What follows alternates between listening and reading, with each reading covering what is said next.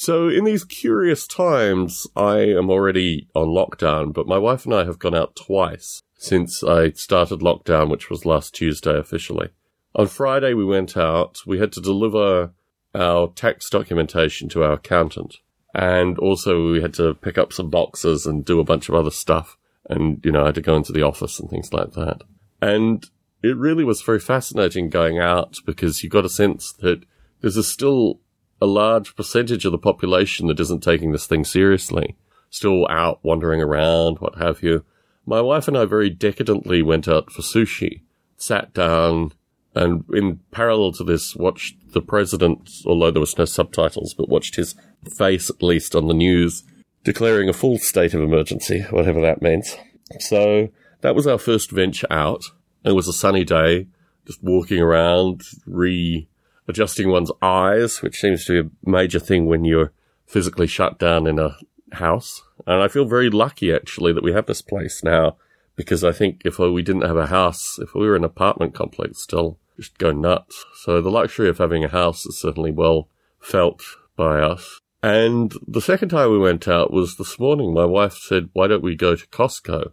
And I thought, well, that really is throwing yourself into the belly of the beast. And the nature of the confinement that we have is that if either of us have symptoms after 5 days worth of contact, and really it's only my wife and I, we don't see other people. So we could be we were today, slightly more reckless than probably we should be, and we went out to Costco. And you got a sense from Costco, although it was relatively orderly, that this really was a new phenomena. There wasn't a lot of, we didn't buy any toilet paper. There was a lot of toilet paper buying. But there was certainly a lot of people doing a lot of heavy shopping. And one of the more disturbing incidents was a fellow who was coughing on a child and live blogging it.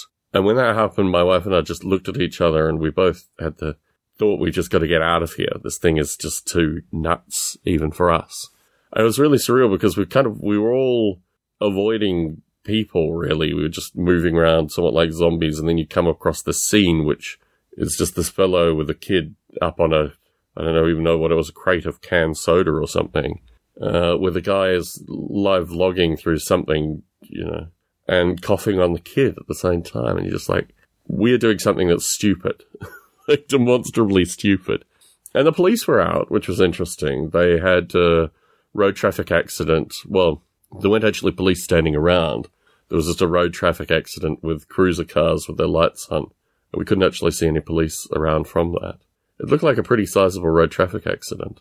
We've been reflecting, or perhaps I've been reflecting more than my wife, associated with what happens if there's a social breakdown of any order. And although I took a mean game, we don't actually own any firearms. So I do wonder as this thing evolves how crazy it's going to get. But yeah, I think we comfortably feel that we have probably at least 2 weeks to a month's worth of food. I made myself a little thing tonight. We're both making our own dinners. I made myself a little thing with canned tomatoes, a frozen beef patty that had been basically char cooked, and some Chinese noodles that I had smuggled away somewhere. And I think what we're doing now is just, I don't know, we might do a tuna bake. But yeah, small semblances of normalcy, and then a lot of multivitamins, and just wondering, when we'll see onions again. I should really go through my seeds at this time and produce a good victory garden. I don't even know where my seeds are, actually. I've got little bits and pieces of seeds, and I'm growing chilies currently. But yeah, it would be quite fun to actually grow a sensible victory garden through all of this. Note to self, something to do for the future. It's been really rainy as well, so there's not really been much opportunity to go out into the garden at all.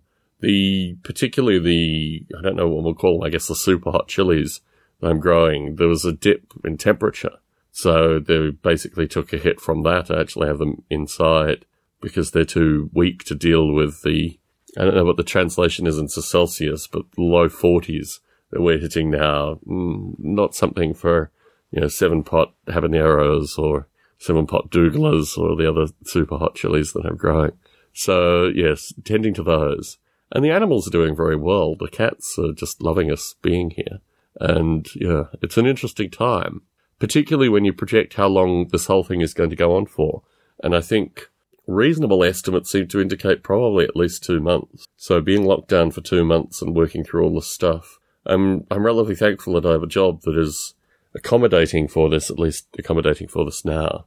So, yeah, we'll just have to see what happens. But my real concern is the breakdown of things like water and electricity, because I think it was last weekend we went for 8 hours without water, and that was particularly unpleasant. And I think these kind of unpleasantries are only going to become more possible as things continue to break down. I saw online, my friend Bob Mottram posted some basic curve fitting statistics associated with reported cases. He had a model online, and a few people have contacted me because nominally I have some connection with simulation, particularly, agent simulation, potentially pandemic simulation. And what interests me with regards to Bob Mottram's data is it's based purely on the released figures. I think there's a substantial number of untreated and potentially already dead people that are not being tracked by anyone. They have to be discovered. So all the figures are now about people that have been formally tested, and I think in every country I've read about, the nature of the testing is so heavily formalized and procedurized that it's very unlikely that even a small percentage of the population that has this thing has actively been tested for it. And moreover, the death rates associated with this are intentionally lower because of the formality of actually getting a death count that is remotely accurate. I think what will happen potentially, and if you read the now, leaked CDC stuff, they seem to indicate that hundreds of thousands of people in the US will die. So that seems to be relatively accurate by my back of napkin calculations. And we live in Santa Clara County, which is now referred to as the Santa Clara Cluster, which I think is beautiful because I've always thought of Santa Clara as a cluster since I started living here. Anyway, the Santa Clara Cluster indicates US-wide, even within California, relatively high numbers, but I actually think they're probably far closer to being accurate, even maybe off by a factor of 10 currently, than numbers that are being reported elsewhere. So it is really very interesting coming to this from a simulation background. I was reading online a fellow who said that this is going to be, what we're seeing currently is the first smaller wave of a second wave which will hit next Northern Hemisphere winter. So what we're experiencing here, which people are projecting potentially for a month or 2 months, actually is going to be at least a 2-year phenomena, which is very interesting projecting forward. I don't know how, in the most extreme capitalist country in the world, this thing is going to play out. And I'm incredibly lucky currently. I'm not sure if I'll be lucky in a year's time. We'll have to wait and see. But yeah, certainly the nature of still having work and not being reliant on the state is really phenomenal. How long that'll hold on for, who knows. The way in which corporations deal with this as well is very interesting. My wife's gym, for example, has sent out an email saying they're going to close the gym. Well, they've got to stop charging us gym membership as well, right? So there are all these adjustments that are going to happen. Certainly the often touted gig economy, the nature of Uber and food delivery and all these kind of things that have shown themselves really in the past 3 to 5 years here in the San Francisco Bay Area, these seem to be things that are just in the past. They don't seem to follow the format of what's coming in the future. And it begs the question, what happens to all these people in this circumstance as well? So I think my greatest concern here is that there is going to be an increasingly large number of angry people that are not happy with a variety of things. And there is no political answer to this. I seem not necessarily that I offered some narrative to this in my Stone Ape podcast, but I do think this is a situation currently that our, small switch kind of capitalist readjustment just doesn't really have any meaningful answers for.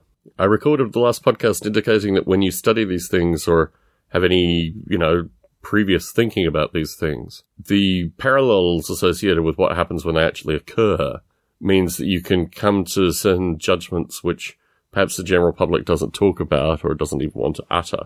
But it is really a very interesting time And I reflected particularly the elimination of international travel for me has been a really hard cut, because basically all my hopes and dreams existed in international travel. So without that now, I have a room full of very curious historical possessions, which may be picked over by looters and raiders in the not too distant future, and that really represents my, self, aside from all this audio online. So I'm spending a bit of time working on the Ape SDK. I was contacted by a fellow in Iran a couple of days ago, well, probably a day ago, saying very clearly that he had used my simulation work historically, and as he was currently on lockdown, he wanted to look at this again. His story is that he was presented with the idea of artificial life in 2008 and independently found my work. It wasn't part of the organized state-run program that I saw, or at least felt, coming from Iran through the 2000s, which was very curious. For a period of time, Iran accounted for a substantial portion of my traffic onto my site, a substantial portion of the downloads, at least, of the source code. So I always knew I had Iranian users. I just never had any contact with them because they never contacted me. And my suspicion was that it was part of some formalized university education. This guy is a graduate from Tehran University, Tehran Technical University. And my suspicion is I might have actually scared him off. Contact me at this kind of time and ask me that you're interested in working on my stuff. See what I present. Well, here are 2 YouTube videos and more documentation than probably you could read in a week. But I thought it was really very interesting because it made me refocus on some of the stifling bugs in the urban simulation and realize that, I've got to get those fixed early, which thankfully in some cases I've been able to do. Although there's a relatively sticky bug with the release build version, which limits the scaling factor, which I'm working on currently, or at least looking at currently. What's fascinating here is that I still have a full model rail radio that I'm yet to produce. My hope was that I was going to do it this weekend, but this weekend was just so strangely nihilistic as well that I just didn't get it out. I ended up doing little things like spending time with my wife, and as I say in my other podcast, My Rules Are Better, going through a huge kind of collation organization and indication of duplicates based on, 15, 20 years worth of storage, not giving me access to stuff, or some might narrate extreme hoarding behavior as well, but let's just see.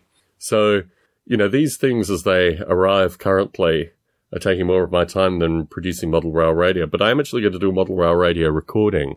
I think maybe, if not next weekend, the weekend following, which I plan on making relatively long and luxurious if we get callers, because one of the things that's happening currently is obviously people are returning to their hobbies en masse as they are now locked down, and it would be really nice to have a long model rail radio discussion to talk about this some more. So, these are my thoughts currently. I thought I'd put them out in audio form, maybe in a bonus recording, just get this out to the listening audience to see what others are thinking about. And please utilize this time to get in contact with me. Even if you've never gotten in contact with me previously, I love those emails the most, in fact. Not saying that I don't like regular listeners' emails too. But my email address is barbelé, which is my name, @gmail.com. So Bravo Alpha Romeo, Bravo Alpha Lima Echo Tango @gmail.com. And similarly, feel free to add me on Facebook or connect with me on Facebook as well if you're enjoying these particular recordings. I'll endeavor to try to keep them coming out as long as I can, as long as I have electricity and voice. And yeah, it's very, very interesting times currently.